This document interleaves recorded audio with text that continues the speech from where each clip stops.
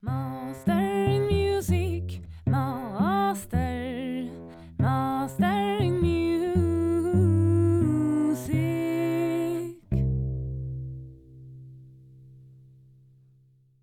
Welcome to Mastering Music and episode number 10. Before I start the introduction, I like to remind the listeners that Mastering Music is free to listen to but not to make. So every little contribution to making the podcast exist furthermore is most welcome. You can contribute by going to www.masteringmusic.com and buy me a coffee. There's a little icon then in the end of the page. If you like the podcast, we encourage you to screenshot that you are listening to it and tag Mastering Music or a Swedish cellist so we can spread the musical inspiration through the world and inspire more people to encourage in music. For today's episode, we are going to meet a living composer, Vykintas Baltakas. He is an intriguing and fascinating composer and conductor. He originates from Lithuania. He studied in Karlsruhe in Germany for Wolfgang Rihm and he studied conducting with Andrea Weiss. He has conducted the Bavarian Radio Symphony Orchestra, the Deutsche Symphonieorchestra in Berlin, the Rundfunk Symphonieorchestra in Berlin, and Ensemble Morden and Klangforum in Vienna. He has participated in competitions and had amazing results in both composing and conducting. Peter Oetvös describes him like this. What is remarkable about Vykintas Baltakas is his own brusque, harsh, very attentive and confident declamor. His personal musical language, sometimes amusingly brittle, always explorative, always active and professional. His constant development, the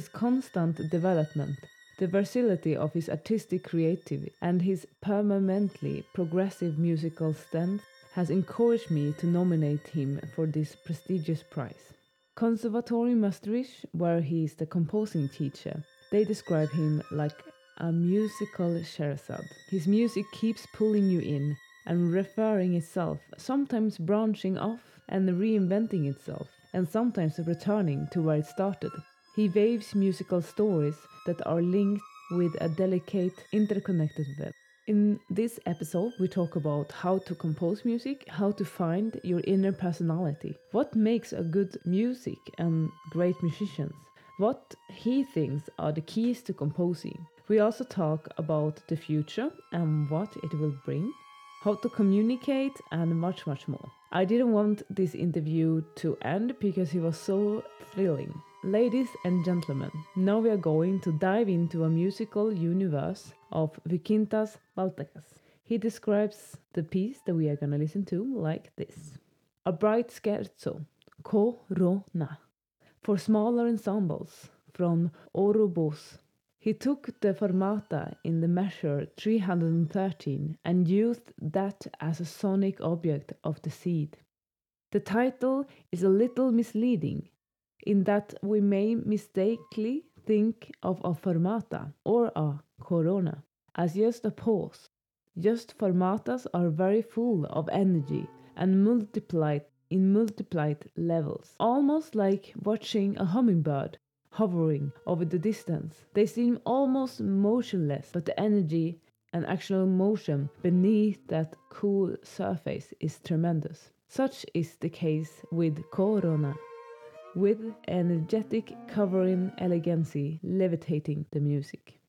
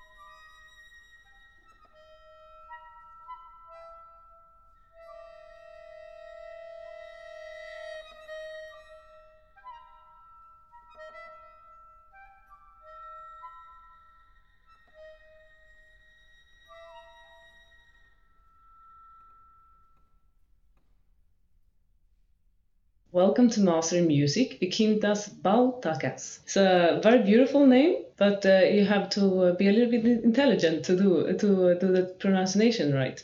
Right. And you're from Lithuania. I am. A beautiful country. I've been there. So I think it's a beautiful, a little bit intriguing mystery country because it has a lot of forest and lakes and yeah. What do you think? Yes, I love my country. Yeah. It's you're from Sweden, so Yeah. I think we have a lot in common. And speaking about nature, speaking about relation to nature.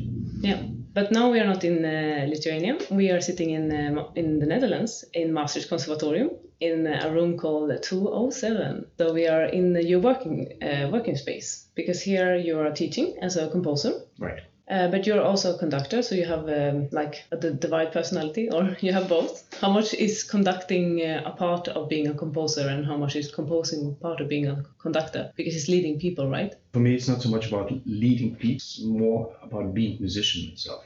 Because it's kind of split into the very kind of narrow specialities of being only conductor, only composer, and basically like you have many composers which are sitting in their own rooms, and after that they're leaving these rooms only to play some pieces. And I always needed to have this direct touch with performances, with musicians, with playing music, with learning from it. And that was from very early times where I discovered this need, and I always continued doing it. And I think it's in my eyes, these are not two different things, and not split of personality, rather as one round thing, and like a coin from two sides. And because to be honest, a good performer should be a little bit conductor, and a good performer should be a little bit composer, and a good composer should be a little bit performer. So when it's this like that, so it works best actually, because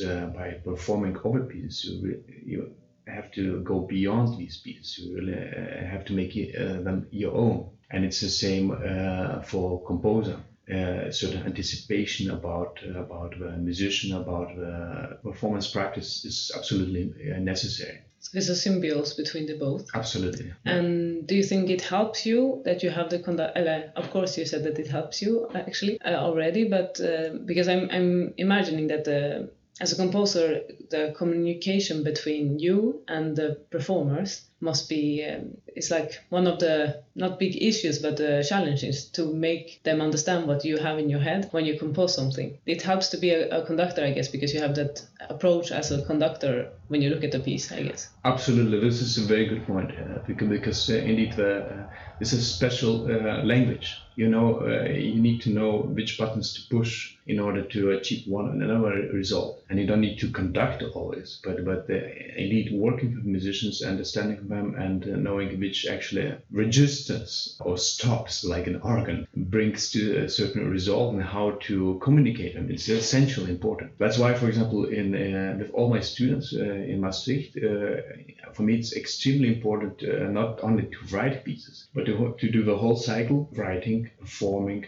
rehearsing, recording even, and performing in public spaces, in real concerts, not just some kind of simulation. And we try to get as much as possible some rehearsals into our classes, so we really we can learn to sculpt life, for example. And that's exactly what you learn, how to talk to musicians, which buttons to push. There's a little bit of psychology actually in it, because you have to predict how a certain symbol will make the musician think, and then react to that in a sound, make that a sound reaction. Yes, it's a bit psychology, but at the same time, it's learning the language. Basically, it's learning how to express in a very efficient way, short and strict, right thing, so they can immediately react. So you really should know actually to which words and which languages, which sentences musicians react. But also, in my experience, when I play modern music, So music when actually the composer is not dead. Then I feel like they always invent new symbols, or a lot of the times I see symbols that I never saw in old music. So I am thinking that the language is evolving also as the composers are developing more kind of verbs and consonants and dissonance and in the language of composing. And I'm very interested of this because a lot of the times I write a lot of things in my scores. Like I color it and I make it like really different. And I had another flutist here in my podcast who is only playing modern music, and she's a professor in modern music playing. And she also said that the composers are evolving more with different also colors and also symbols. But she actually wrote a book about how to read music in the modern times. What is your advice for people reading music that is contemporary? It's true. It's very essential, and because it's very different to the old style.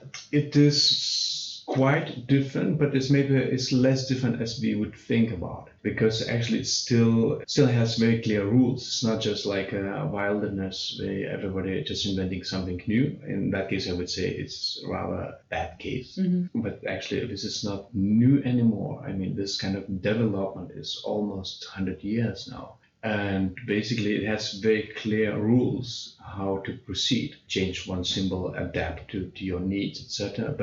But it has very clear logic behind.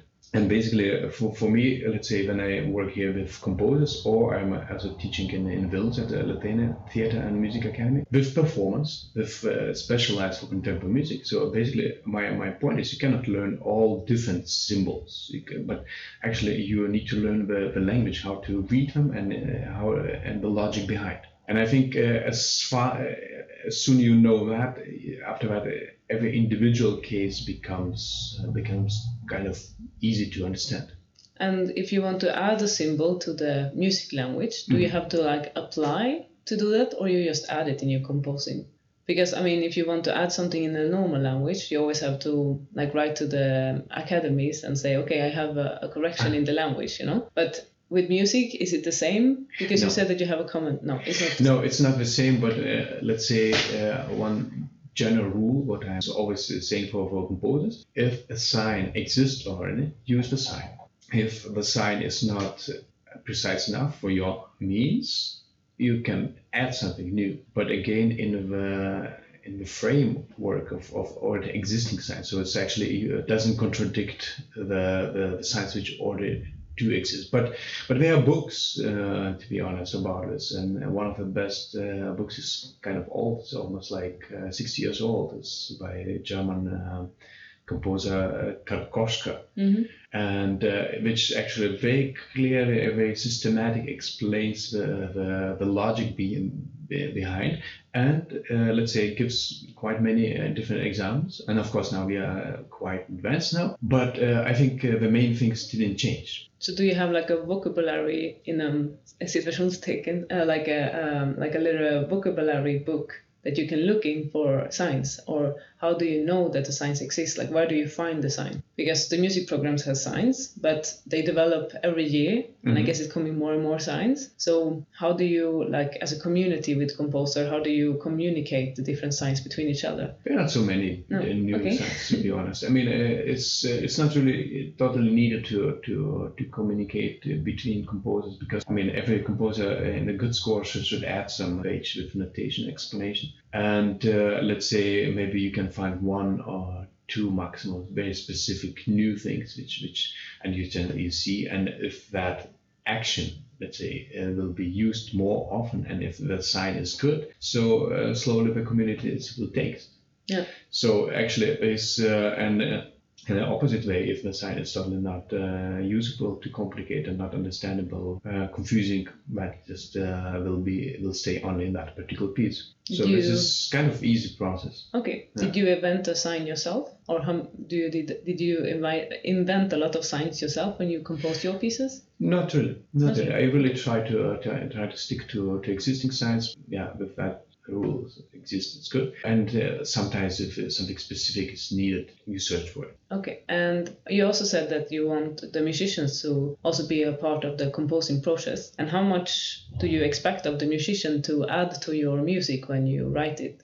because I guess I know that every time I also play the new composed music, and sometimes the composer were happy with what I added and sometimes they were not. So how do you look at that collaboration? Yeah, it is a very interesting question. It's rather a philosophy how we look at music actually, than some kind of practical technical question. Because for me, it's a very good example is if we look, let's say, to the classical music and the interpretation. Let's say take some Beethoven symphonies. Yeah, if you go to a library, you could find maybe 20 different recordings of the same symphony with different conductors, best orchestras, and why I'm saying best, because it means actually they're really respecting the score, respecting the score and taking it very seriously. And the interesting thing is every of these recordings will sound very different. And sometimes you're really surprised to discover certain colors, certain instruments, certain combinations in the same piece we have heard 1,000 times, and somehow it sounds different. And that's what I would say.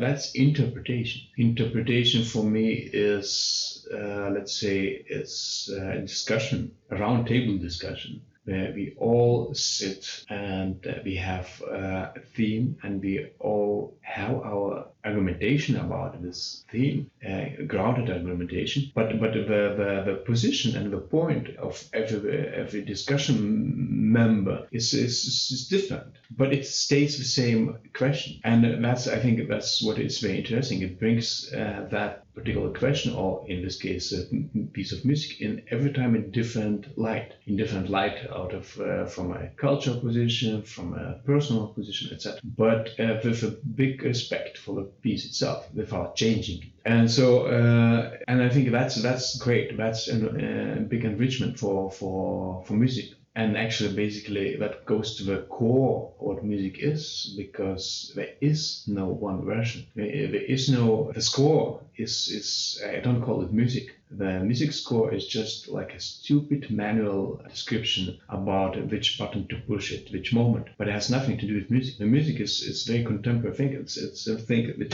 happens and sounds only at that moment. And so if we have musicians which are, let's say, taken with the same care and the same responsibility and its seriousness, your music, that only enrichment for your music. And I'm always very happy to hear it, and very happy to hear that this piece simply lives in different time, different location, different space, etc. So this is really only to support.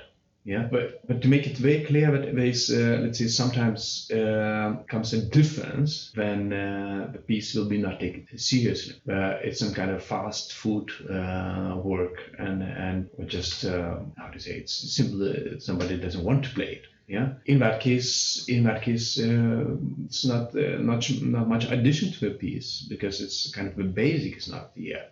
And so I think it's totally different situation where in that case I'm not happy about these differences. My conclusion would be that like a really good musician is actually a musician who can understand the language of music, and they read the scores very carefully and truly. And also when they interpret the music, they are actually keeping the music alive. So the different versions that come, when great musicians that really thought through something, a great their version is that it keeps the music alive. And if it didn't become different version between the different musicians, it will not really be interesting enough, or it will be a little bit lacking an extra spark, because it wouldn't be alive. Absolutely, but this is, I mean, just make music to keep music a human thing. Yeah. I mean, because even the same person playing in different condition, let's say a mental different condition or a different space, creates totally different piece. Yeah. And I think it's great. I think it's that's back to your first question.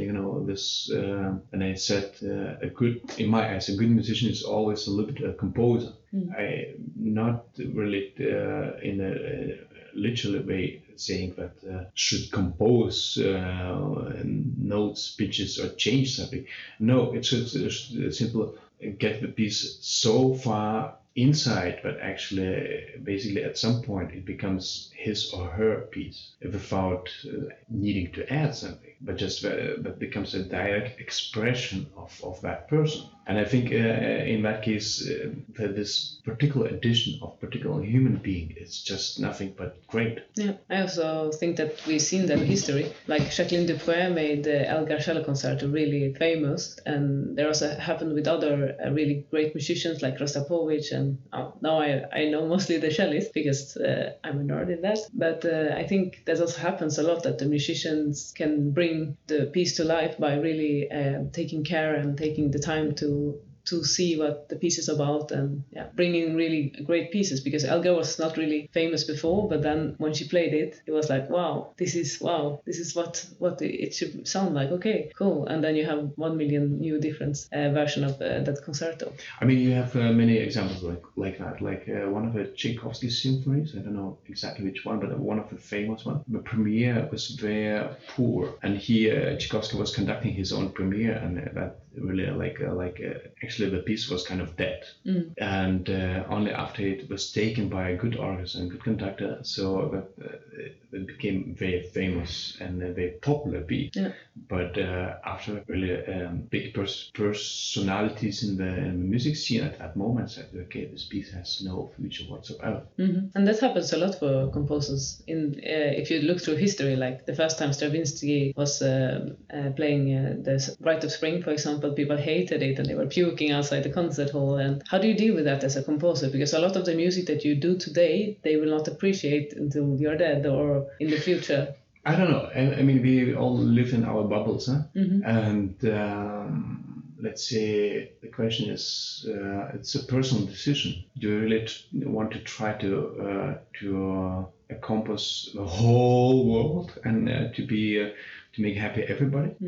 In that case, yes, some people can think about that, and that's very right. But in that, you pay a price for that, and the price is your own freedom. Because in that case, you really you get to be very, very universal, which actually would make happy everybody. Yeah. So you see, even with pop music, actually, every time you get let's say some interesting artistic personalities, which start to get more and more personal expression, they are getting less popular because they leave this kind of generic room. So and at that moment you come to the decision question, actually, what do I want to do in the life? And I don't believe in the afterlife. I don't believe in the incarnation. I think life is now. So I want to do interesting things right now, and means that actually I choose rather for me it's more important to just keep doing interesting things for me. And if it's well appreciated, it's great, but you don't try to convince everybody who doesn't want to. But another question is that let's say it's a little bit assumption what you have said, because it's how to say, you have all these bubbles of contemporary music, or you have a bubble of classical music. You have like a very different scenes actually, and circles. And I think the circles are quite populated. So you're not alone doing that. So and even I would say this assumption in the sense that, let's say, we have every normal person actually listens to a lot of contemporary music unconsciously. Let's say being on streets, walking through supermarkets, from different supermarkets, etc. The problem is, I think it's very much in that for music we are still using the infrastructure of 19th century, more or less, concert hall, and kind of very old and very unattractive way of presenting music to people.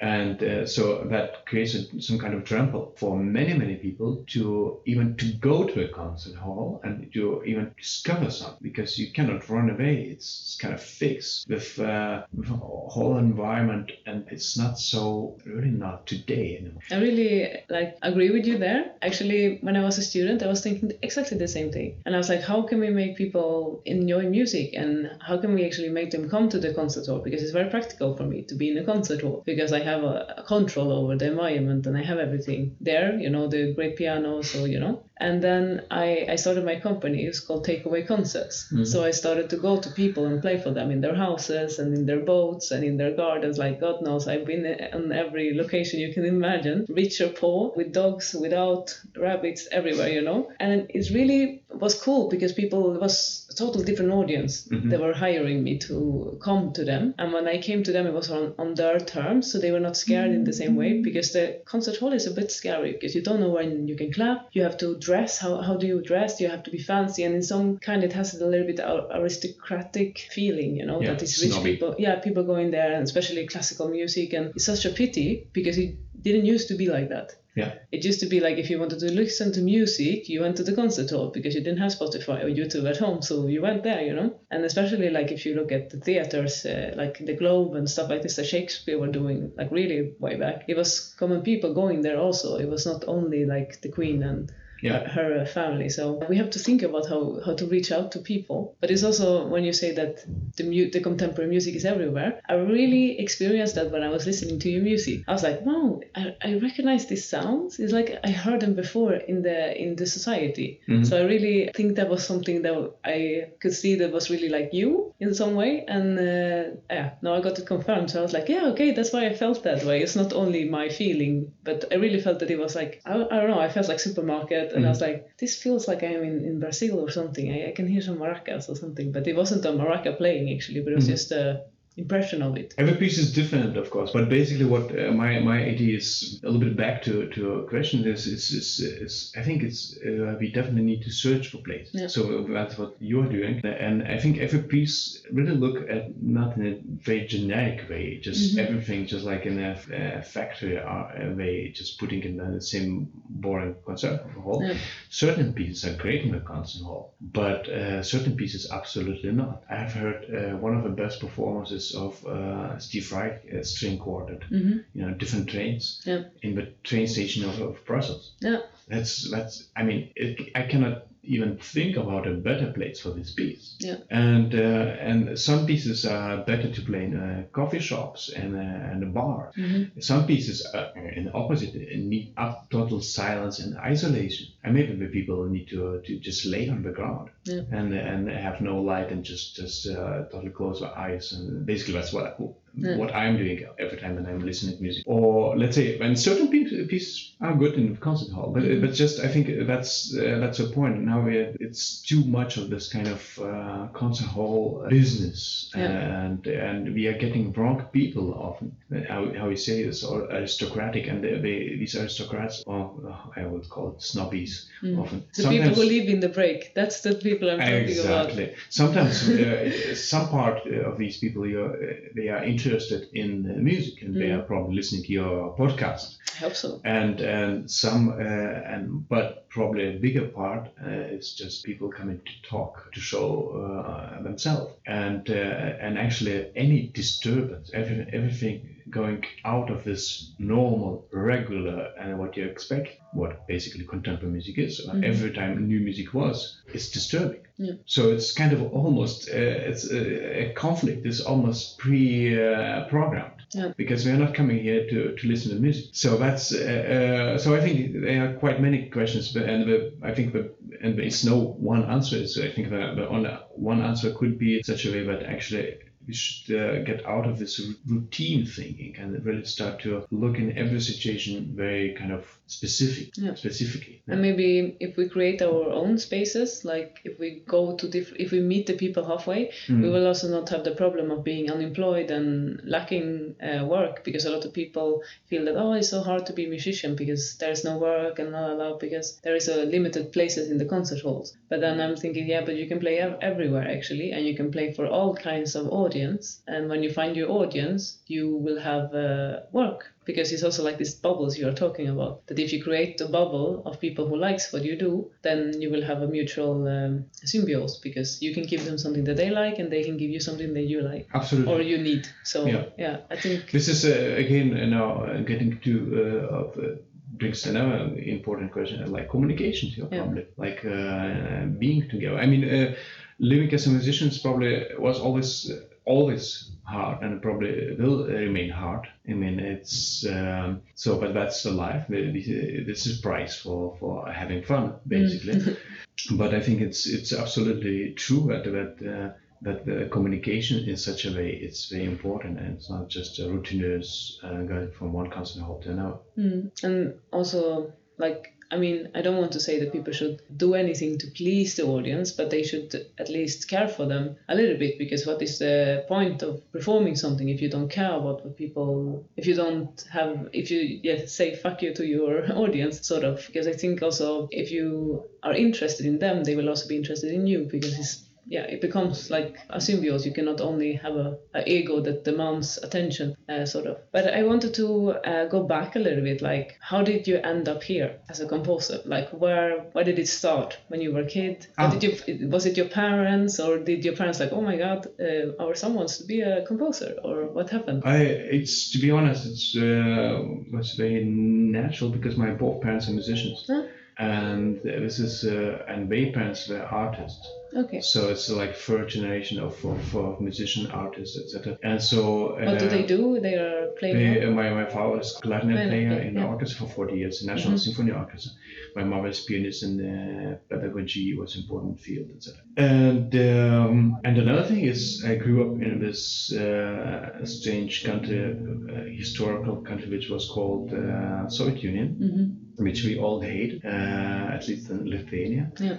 But one interesting paradox was because actually you couldn't make money anyway.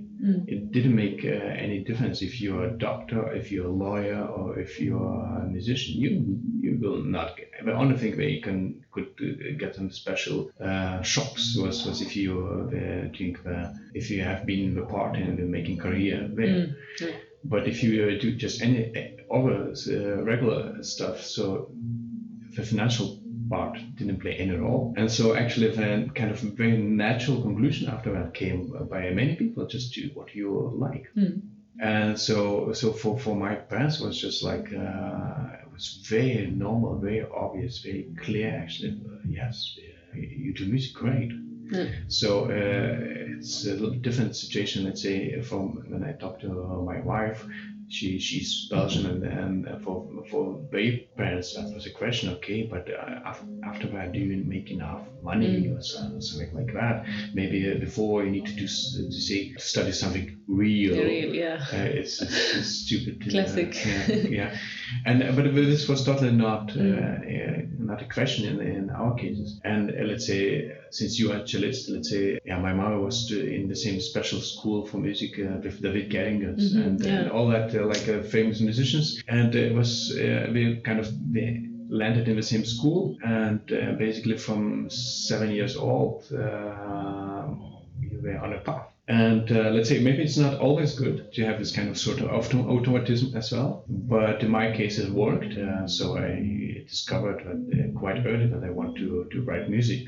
I remember that I was not allowed to have composition class. Not allowed? No, but by whom was it? No, but I was simply too early. Too young. Yeah, okay. Too young. And so they had to write my sister's name in order to pay the teacher for. Yeah. But so that was quite early and quite automatic. And let's say. Did you play an instrument in the beginning also? Yeah, I my instrument is piano. Yeah. But it was choir conducting at that school. That was I had these two kind of specialization: choir conducting and theory. Yeah. And because in theory you had composition. So let's say when I finished the school with 18 years old, I was quite advanced on the kind of musical language, etc. Yeah. So, and after that, I went to the door was open. Yeah. I went to study in Germany to Wolfgang Green. And in Karlsruhe, at the same moment, Peter Etwosch was in the same Musikhochschule. Yeah. And that was a very inspiring time and very intensive time. Did you have to apply for both conducting and composing at the same time, or did you? Yeah. I did both. So you did both, bachelor or? Right, I did both, and only like Peter Etwosch, he was doing, let's say, he was doing ensemble of contemporary music. So I had another conducting teacher as well, but after 1 year, I was very close contact with him and talking about compositions and doing assistancy for him with his projects and following his all workshops, etc. Yeah, cool. How do you experience Germany compared to Lithuania? Because it's very different countries. It's very different countries, of course, and the question is very broad. Huh? Yeah. But it's how to say it, it's for, I would go very specifically about the school. For me, it was a right moment at right place for a right moment. That's maybe my general philosophy about music teaching. There is no perfect teacher. There is no perfect school. There is no perfect method. But it can be a perfect teacher method of school for you at that particular moment. That's basically for your needs at this moment. Let's say before I studied 3 years at Lithuanian Music and Theatre Academy. Mm-hmm. And at that moment, it was quite scholastic and conservative. And so, let's say, having all this music school done and music academy for 3 years, for me, going to Germany was very nice, very open, and brought in, so really this feeling of freedom. Mm-hmm. And another thing too, I was very curious. Yeah. Because we lived kind of behind the wall, and we knew something. Some contemporary music was coming through Poland, which was a very progressive country at that time, and particularly in the music field, like Warsaw Autumn is like one of the biggest festival at that time. And but still not the same. To hear about it and to hear some parts, it's not the same as being there and participating in the music life entirely. So for me, when I came to Germany, and another very important part was just basically, I was sitting the whole time in the library, listening to music, recording it, going to all possible concerts with tickets or without tickets if I didn't have. So in Germany that was very nice. Karlsruhe is in between Frankfurt and Stuttgart, so we have a lot of concerts in these places going. So I was constantly on my way to listen and discover something. Do you think that's a key to learning a lot as a student? Like to listen a lot to concerts and going to concerts? Because that's what you did a lot during your study time. I think so. I think every person is a little bit different. But I think, now the situation is different because now we have so much of information and almost too much. And so our work now is almost to install a good filter of information. But sometimes I'm confused when I meet students which are not curious. Yeah. So, because you can say, okay, I'm not interested in this or that, but it should be something what you're interested for. But when I meet the students which are interested only for themselves, that I ask a question if that could lead to anything. So find a curiosity that leads to more development, maybe. Absolutely, absolutely, because none of the teacher can give you everything. Plus, curiosity and active experiences, like working with sound, living sound, experiencing the sound, and not just writing something on your desk.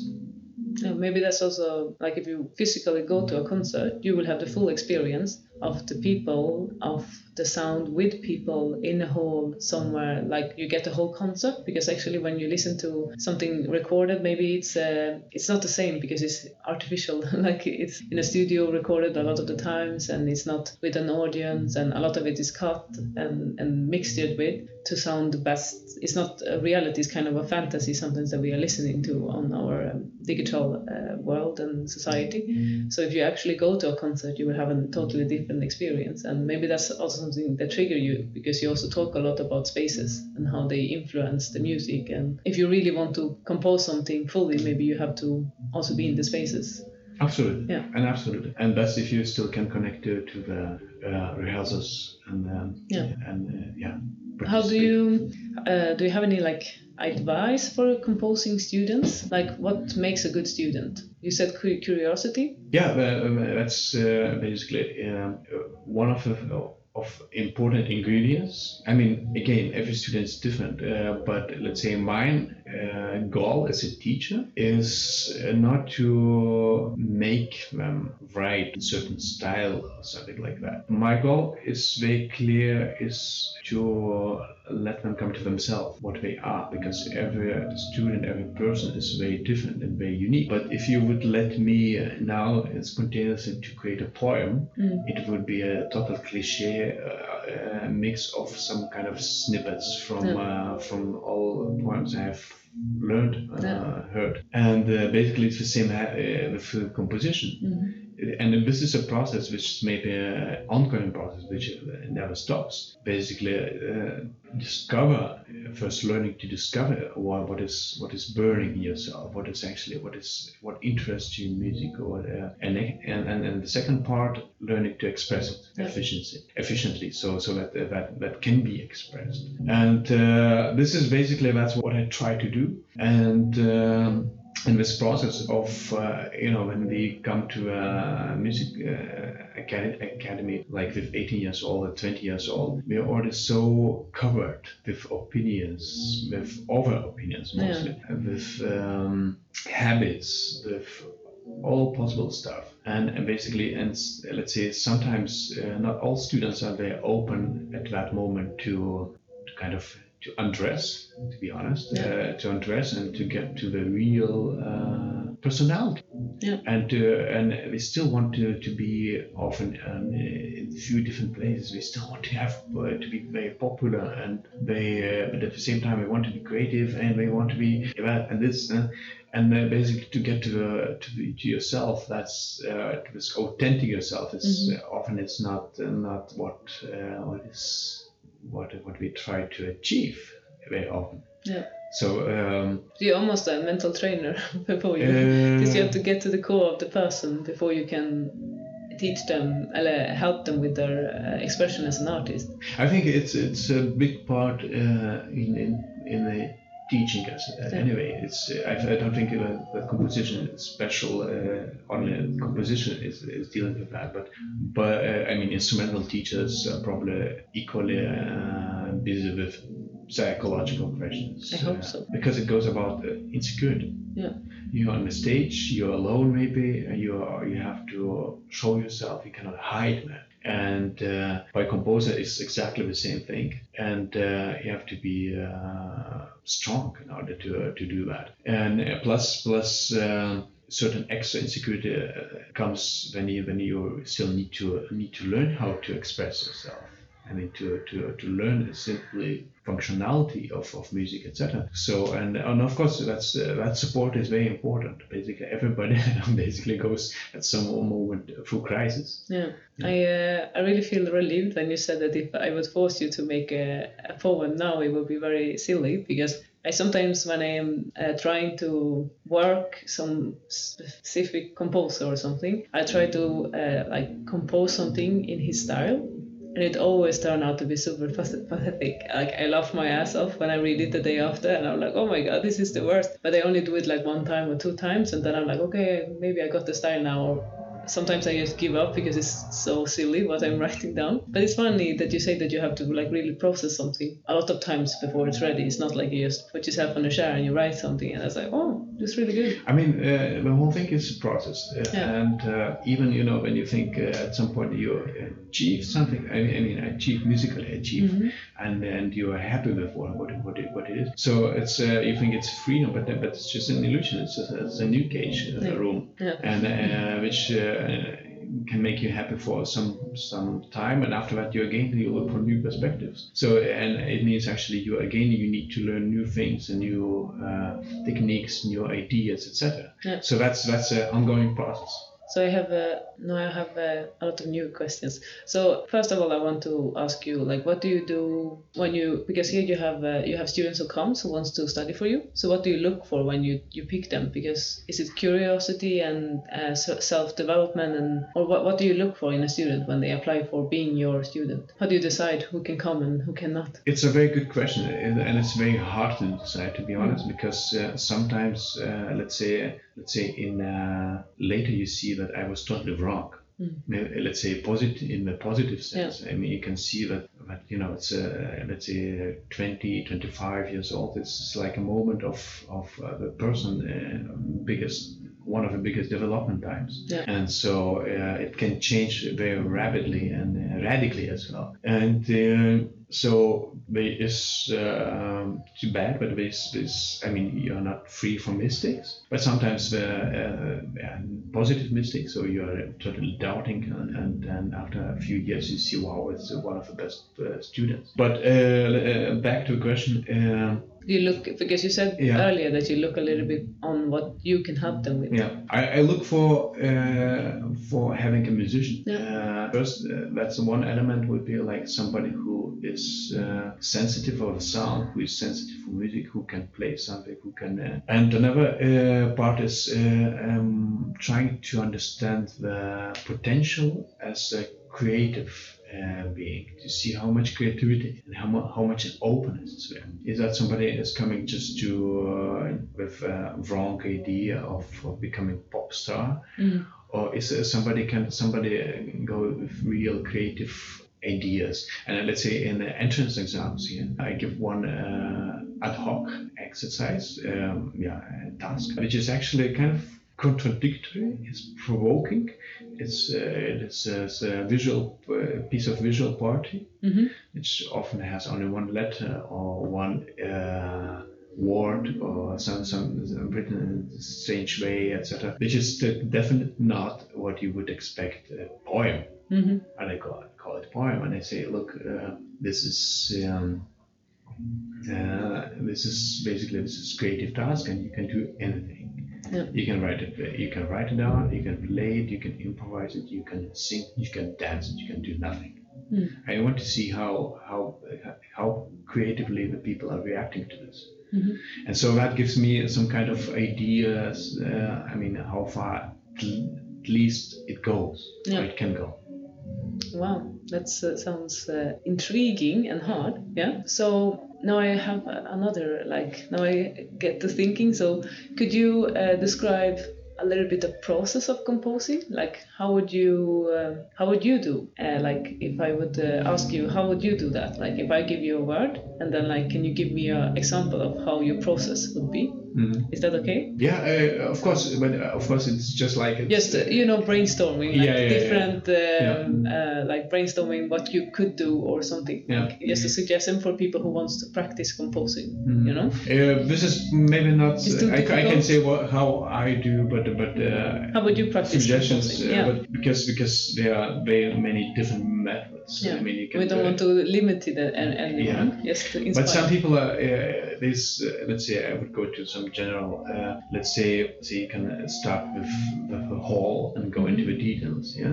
So let's say some people are creating forms and harmonies, etc. I mean, basically what you have as kind of background a concept in the sonata form, in a classical sonata, and after that you just kind of work out the details.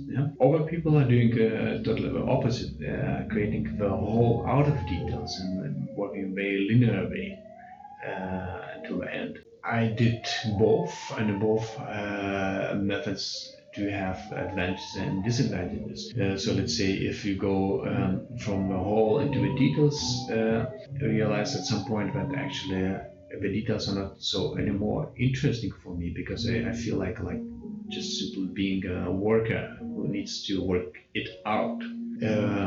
I'm less creative. I cannot react spontaneously to the sound, to the particular situation. From an outside, if you work in a very linear way, the problem is actually very often comes to the form, which is unpredictable and it's hard to manage. So for me, my way is a little bit in between, and I'm a sound composer. So for me, it's I'm not a conceptual artist. For me, the sound is something what I'm looking for, and basically the reason why I am composing, because I'm interested for a particular sound, and that's I want to get it. And let's say if I'm getting a commission for certain instrumentation, so within that instrumentation and start to think about search for the sound which interests me. Almost like I can imagine like a cloud in my head, and that process can go quite long. So it's really when I start to feel okay, that's something really I'm myself I'm intrigued by that sound. And after that, let's say, but it still doesn't have it's very fragile, doesn't have too many details, let's say, but that's slowly out of this sound you make it more precise. Aha, this is okay. This is maybe goes somewhere in the high register. Okay, fine.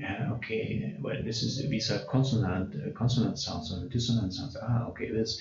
Okay, or maybe it's some kind of mix. Okay, and it's this active rhythm, passive rhythm of and so slowly you kind of you get to the details, but let's say in a layer board, and basically that particular sound maybe has a particular structure, let's say a form, because normally it is like that. It's not just a random, because any idea has in itself actually a potential length and potential, let's say, structure.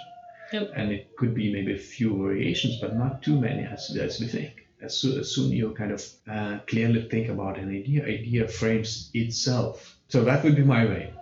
So you start investigating first, like the sounds, and or a sound that you're interested. Like if they say you're gonna write for clarinet, oboe, and cello, for example, then you will investigate their sound. I really try to be in a concept of this. In my head, and try to search what is interesting in that trio. How to get to the very particular maybe. Soundscape. Yeah. And do you get I guess you get ideas even though, like in your everyday life, you get like ideas. Do you write them down or something like that? Sometimes yes, sometimes not. No, okay. Because I was listening recently to a writer who writes books, and he always says that he has to have a development in the characters. So they try something and then they don't succeed, and then they try again, and then in the end they succeed with it. And I was thinking, like, if composing is a little bit similar, that you have a team and then you develop it, and maybe it doesn't go fully to where it should go. It doesn't succeed all the way, and then you try again, and then in the end maybe you finished it by succeeding or not succeeding, or. Yeah, absolutely. But for me, it works in a layer way. So let's say if at the beginning maybe I only know that it is some type of, let's say, melody. Huh? Yeah. And maybe at that moment for me it's not, but by the next layer I would need to specify it a little more about it. What is melody? It can be anything. So character-wise,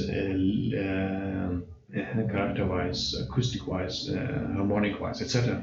So next layer would go more and more and go into that. Try to reach that kind of ideal sound that you imagined at the beginning. And how long would you say the process is from like the first moment to the concert?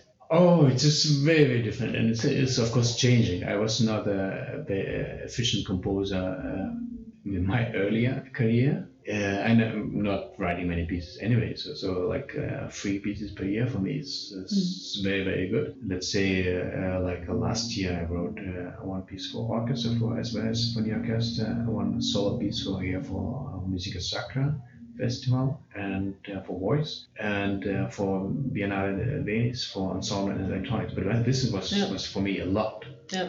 So normally I don't write so many pieces, and because of that, maybe because you learn. You are getting more efficient here. You're searching for these methods. You do not read in books about that. You need to find a way which is good for you, and it's very often it's just very particular. But because it's very different if you compare to like the old way. Like Bach was composing like a new mass for every Sunday when he was working as organist. So it's kind of course, now it's like very different composing music. It's very different music that you compose than what Bach did. But it's funny to see the differences between Bach's working methods and the modern methods, because I would say that it's quite normal to have 3 pieces a year, at least in my experience, when I see different composers working, because it's very complex music and it's so many layers of the music, and if you are working with electronics you also need to sort out the technical issues, and it's a lot of more elements, and then giving the scores to the musicians, and the musicians has to practice a certain time and you have to work with them, so it is a long process, even though maybe it seems for a person who doesn't know so much about music like 3 pieces a year, that's nothing, compared to being having a more normal profession, if we say like that. But then I would like to go back a little bit to when you stopped the conservatorium, like you're not finished, you didn't stop, you just finished, got your exam and everything. Then you worked mostly as a conductor. Like how did you go from being a student to being professional? How was that journey? Because that's a difficult journey for a lot of people. Yeah, I mean, I started to, that was not a clear cut. Yeah. I mean, you start to play the concert, you start to your professional life during your studies. Yeah. And I think what quite many instrumentalists are doing as well. So for me this is a very normal thing. When I even know people which are stopping the studying certain instruments when they are getting jobs. So not when they are getting the diplomas, but when they are getting jobs in let's say some orchestras or whatever. So that's basically how it happened to me. So more and more, I have more and more projects and pieces to write, and at some point the studies were not so important. I finished all that, but this kind of practical activities were much more important, and that's why I'm such a into a practice orientated teacher as well, because let's say for our class here in Maastricht we have 9 to 10 projects per year where we really play music, we study the music, we play, we work with real musicians. I think that's extremely important, because even doing promotion for these concerts, because I'm thinking about the places, all these questions which you should have as a composer, as a musician, and the same in Vilnius. Like in both places, I created like festivals for my students, and because in that case, when they stop, they officially studying, it's not a big thing. Yeah. It's just like so. Your transition is while you're studying, and the study is more like a study internship, sort of. Yeah, exactly. I wanted still to react to your question before about comparing Bach and contemporary music. I think there's another aspect. Let's say it's not so much about.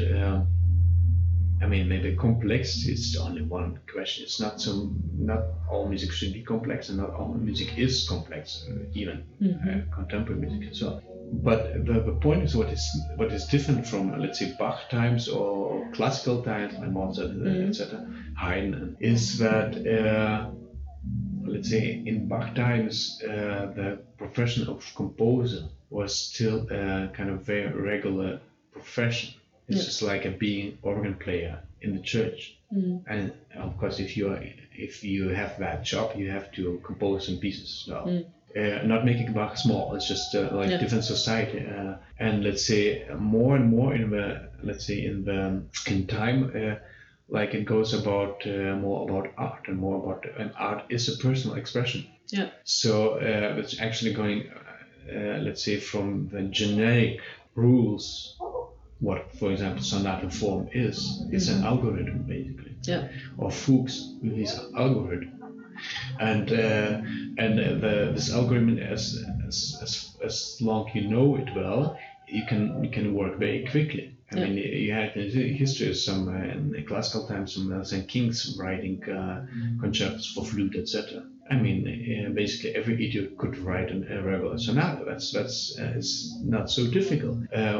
But of course, the importance of let's say of genius of these composers is actually making it, finding moments, and it's a little bit different. What is special? This kind of the personal touch, and that makes them different from algorithm. Yeah, but we didn't have to reinvent the whole, let's say, the whole. We start right to invent a new algorithm for every new piece. Yeah. And what is happening now is, and I don't think it's nothing wrong about it. It's just basically a composer doesn't want to repeat himself. Yeah. Wants to stay creative. Yeah. That's a very good explanation, actually. I'm happy you took that up, because that's also like a lot of people.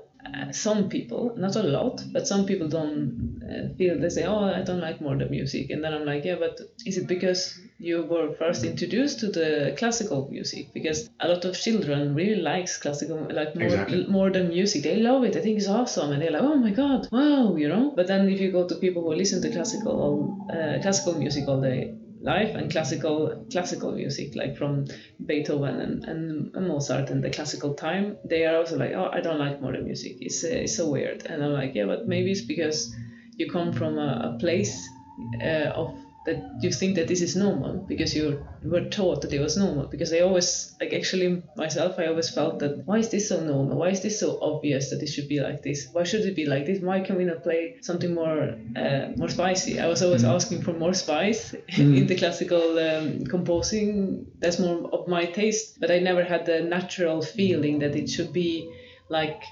Beethoven and Mozart did it. I was like, yeah, but it's just as difficult as a class or modern piece for me. It's just, yeah, we are just playing that the classical way more because we are old-fashioned. I mean, let's say the classical music at that time was very spicy too, but we got used to these spices, and we need now more spices.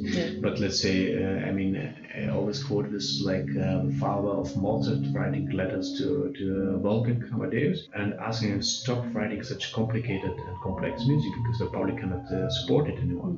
Now for us it's just like breakfast music. The same thing about Haydn and being extremely creative, let's say from very beginning, like with all these symphonies and double bass solo in one of these symphonies. I think it's 8th symphony or something like that, or like the musicians are leaving the stage, etc. I mean, come on, it's just like it is extremely spicy. And I don't even talk about the beginning of the 20th century, Stravinsky, etc. Now again, Stravinsky is so normal because we got used to it. But another part of this is of course it's a super cliche, because contemporary music. What is contemporary music? It's not having complexity or not having dissonance.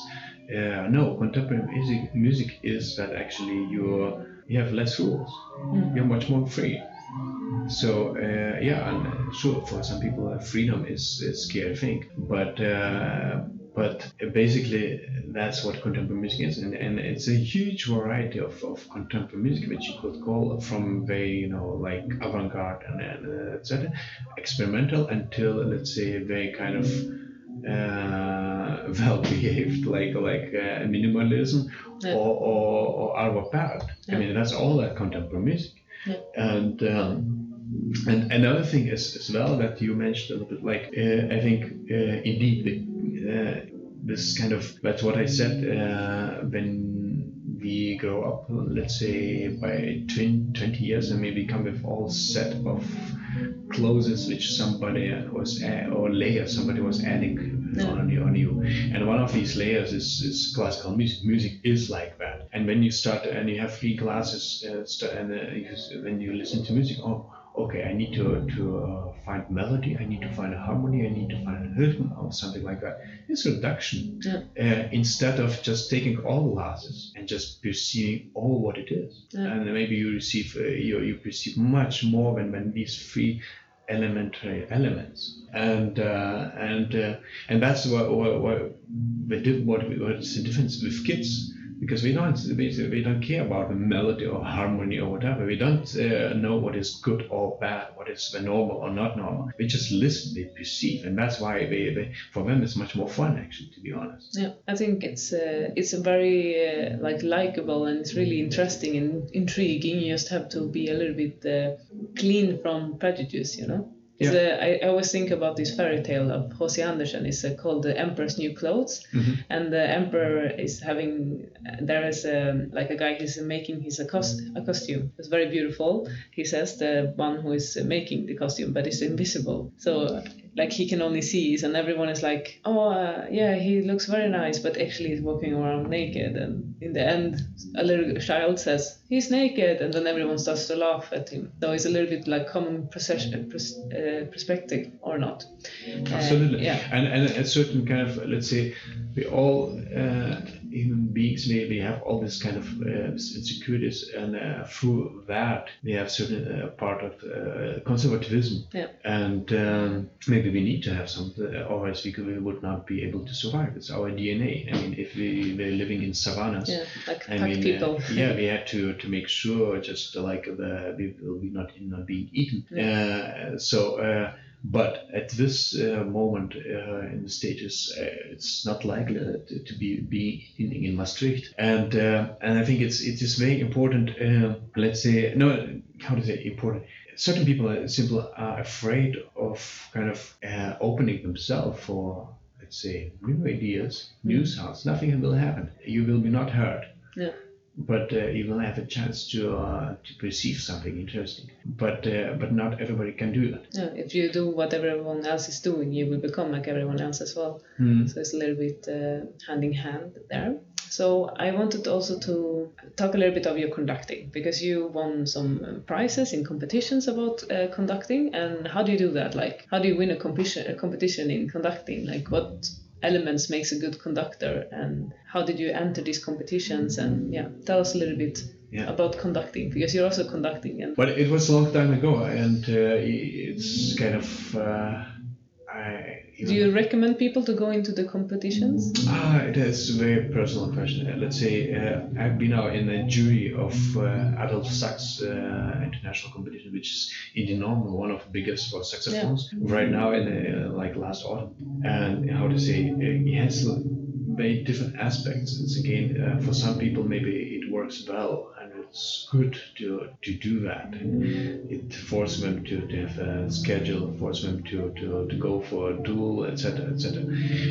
But at the same time, equally, it can destroy the personality as well. I mean, if somebody is more sensitive, and because competition is a competition, it's running, and it has even, let's say, I was amazed how much attention was given, for example, in Dinan to do things like as objective as possible, and enormous big jury, not talking with your colleagues about, and it's very subjective thing, and so it's only part, let's say, is true, and plus, let's say, if you don't win, maybe this is not, let's say, maybe your development, your personal development will just come a few years later. Maybe you're just in a different on a different schedule. So it's I don't know. It's very, very kind of say,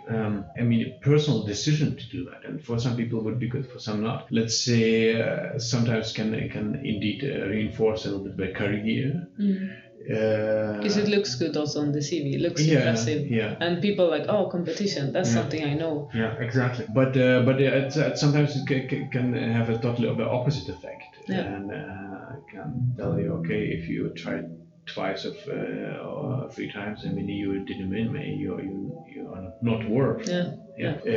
So, for example, for composers, I'm always saying, just let's say, why not? I mean, you can participate, but the best idea, just for composition, it's easier. Just finish a piece, send it, and forget about it. And if you will hear something, that's great. If you will not hear, you forgot about it.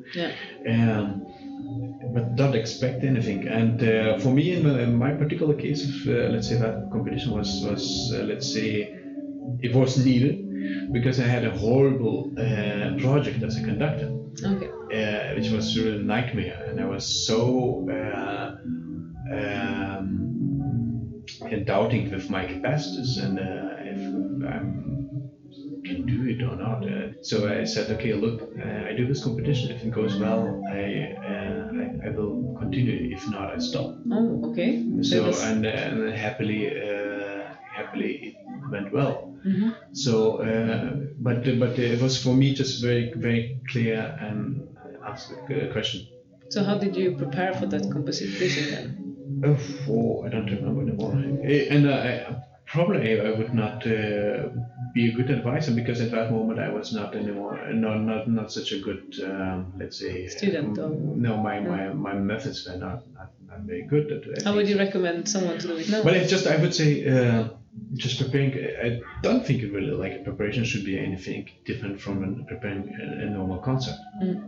But only, you have a few specialities, like you have like specific things, like you don't play 3 concerts in 3 days in a row.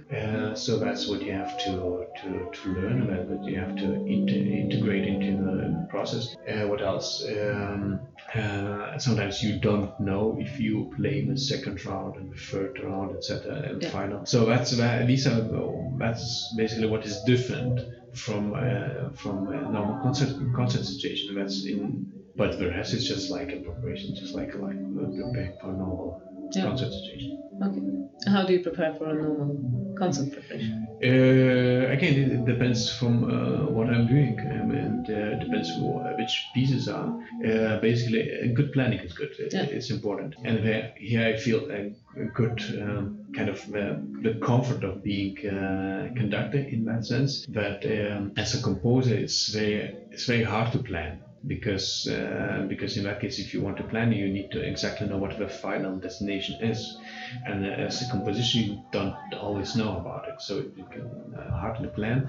As a conductor, it's very easy. You have a piece for yourself, and the first step is basically like going quickly through a piece, just discovering how much amount of work you need to invest. I mean, there are some very hard, difficult parts which you need to really invest a lot of time. Is that something more or less clear, or is that what the specialty is with aesthetic? Do you understand the aesthetics of that particular piece, etc.? So that would be my preparation, and according to that, let's say I have planned backwards the time from a concert. I always find that very useful, always. To try to go, where do I want to be, and then go back, like from that, okay, what's the step under and under until I am in the bottom, because sometimes starting from the bottom is too far to the concert. And adding some buffers, a little bit, maybe you will be sick, maybe another day you will be not in a form, etc. So just maybe some parts will need to have more time. In that case, if you're ready, you go for coffee. Yeah, that's nice. I wanted also to ask you about if I want to make a compact advice for if you want to start composing. What should I do? So you told us already that you need a lot of theory. That's also how you started. You dig yourself into theory to know a lot about theory. What more? Could you? No, I would say rather opposite. Theory comes. Okay. I would not because that would be could be a very dangerous path. Okay. Okay, I need to know that and that and that and that and that and that, and it never stops. Okay. And we never arrive to. It's like being forever in preparation. Yeah. So I would rather say the opposite. If you want to start composing, start composing. Okay. Yeah. It's very simple. Yeah. And start composing, and after that you automatically will arrive to some boundaries. And composing is actually the definition of composing is putting sounds together. Definition of composing is if I want to be very free here, so that's what I'm saying to every student. If there is no one way, you don't need to be to have a composer look and have a perfect studio, a perfect table and piano and sit and if you can let's say if you can sing something in your phone, sing, do it. If you can paint something like in a sort of graphical notation, do it. If you can improvise, do it. And after that, let's say the next step would be to see what is the final destination and how to translate into a kind of score if it's needed. But basically, you start composing, and you after that you meet. You will see what problems to which problems you arrive.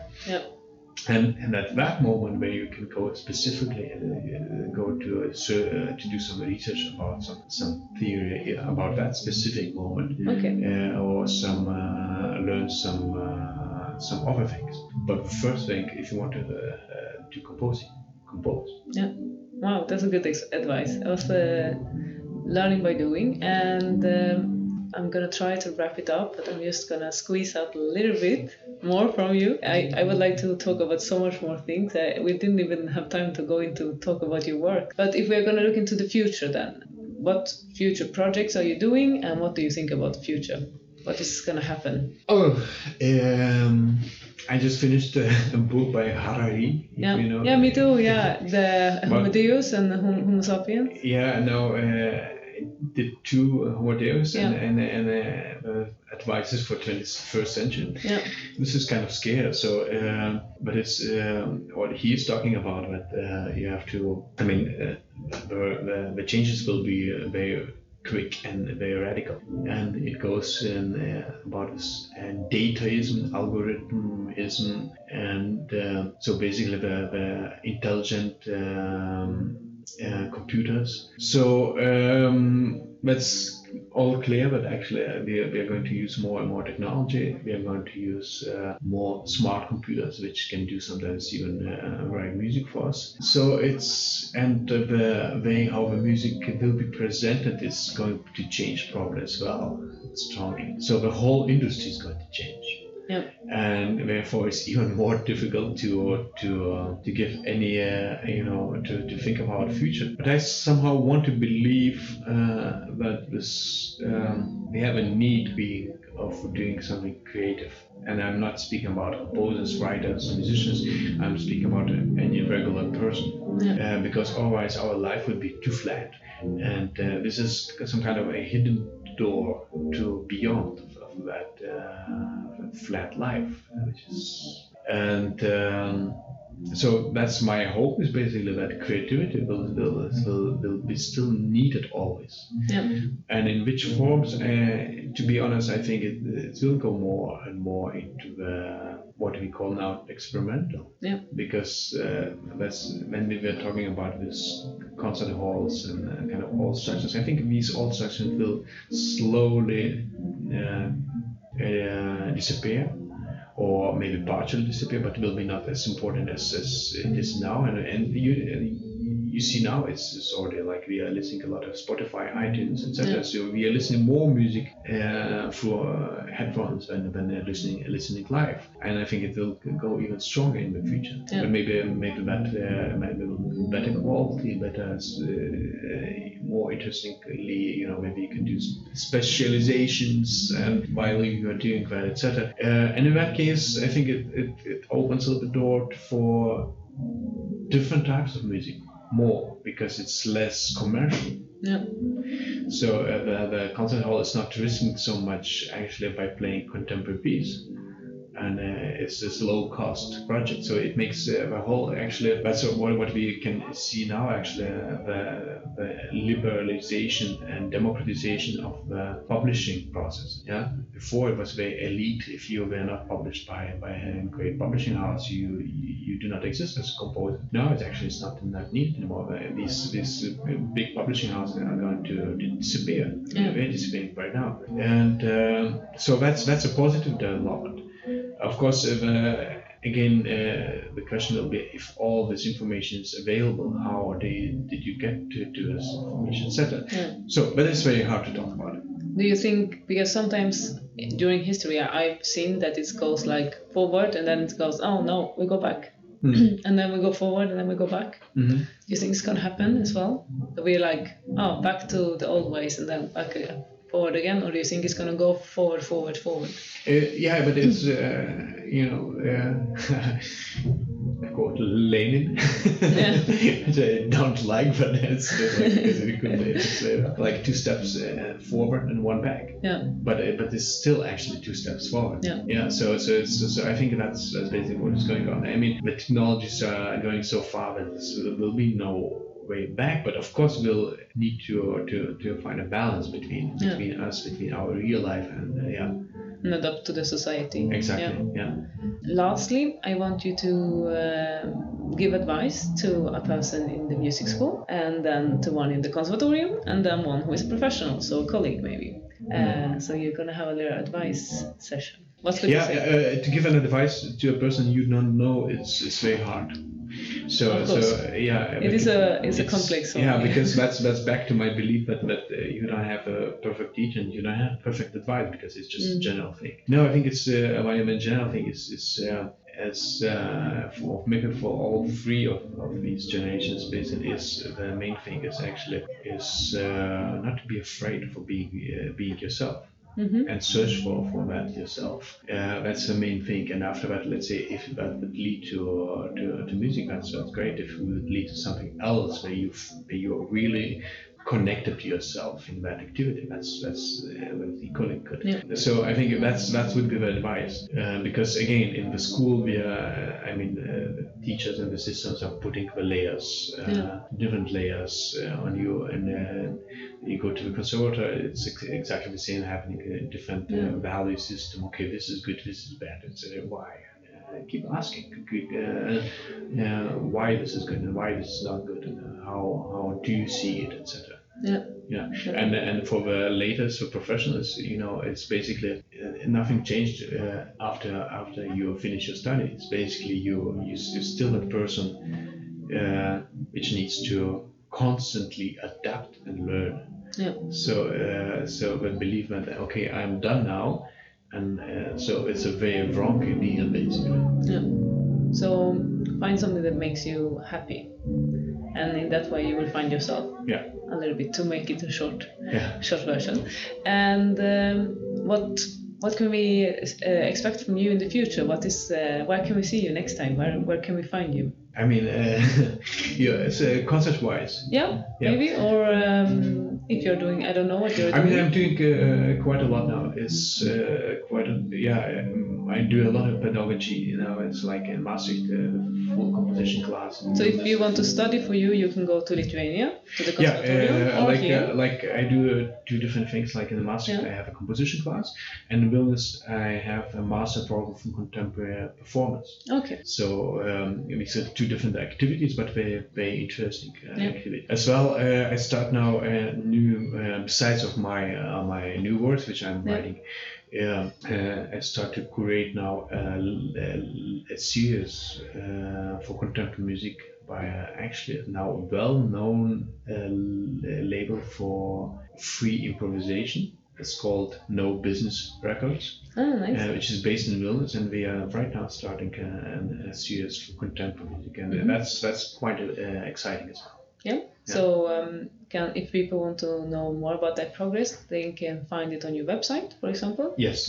So it's www.vikintas. No, just Baltakas. Baltakas. Yeah, Baltakas. That was it. Sorry. So there you can find you. And do you have an Instagram or Facebook or something? I have Facebook. My website on Spotify. You have Spotify iTunes, and YouTube also, where you can listen to your music, for example. You have a lot of CDs on Spotify as well.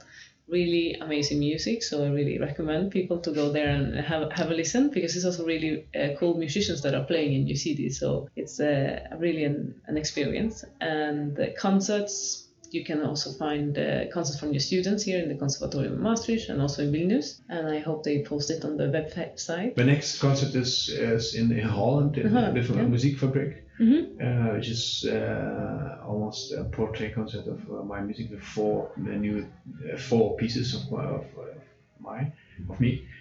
It will be in Tilburg on the 5th of February. 5th of February. Okay, very well. Thank you so much for being here and sharing a little bit of your life. We could for sure continue for hours more, but you have students waiting, so I will release you. How was it for you to be in the podcast? Great. Yeah. Thanks. It's Very, nice. very good conversation partner. Yeah. It was not too hard questions. No.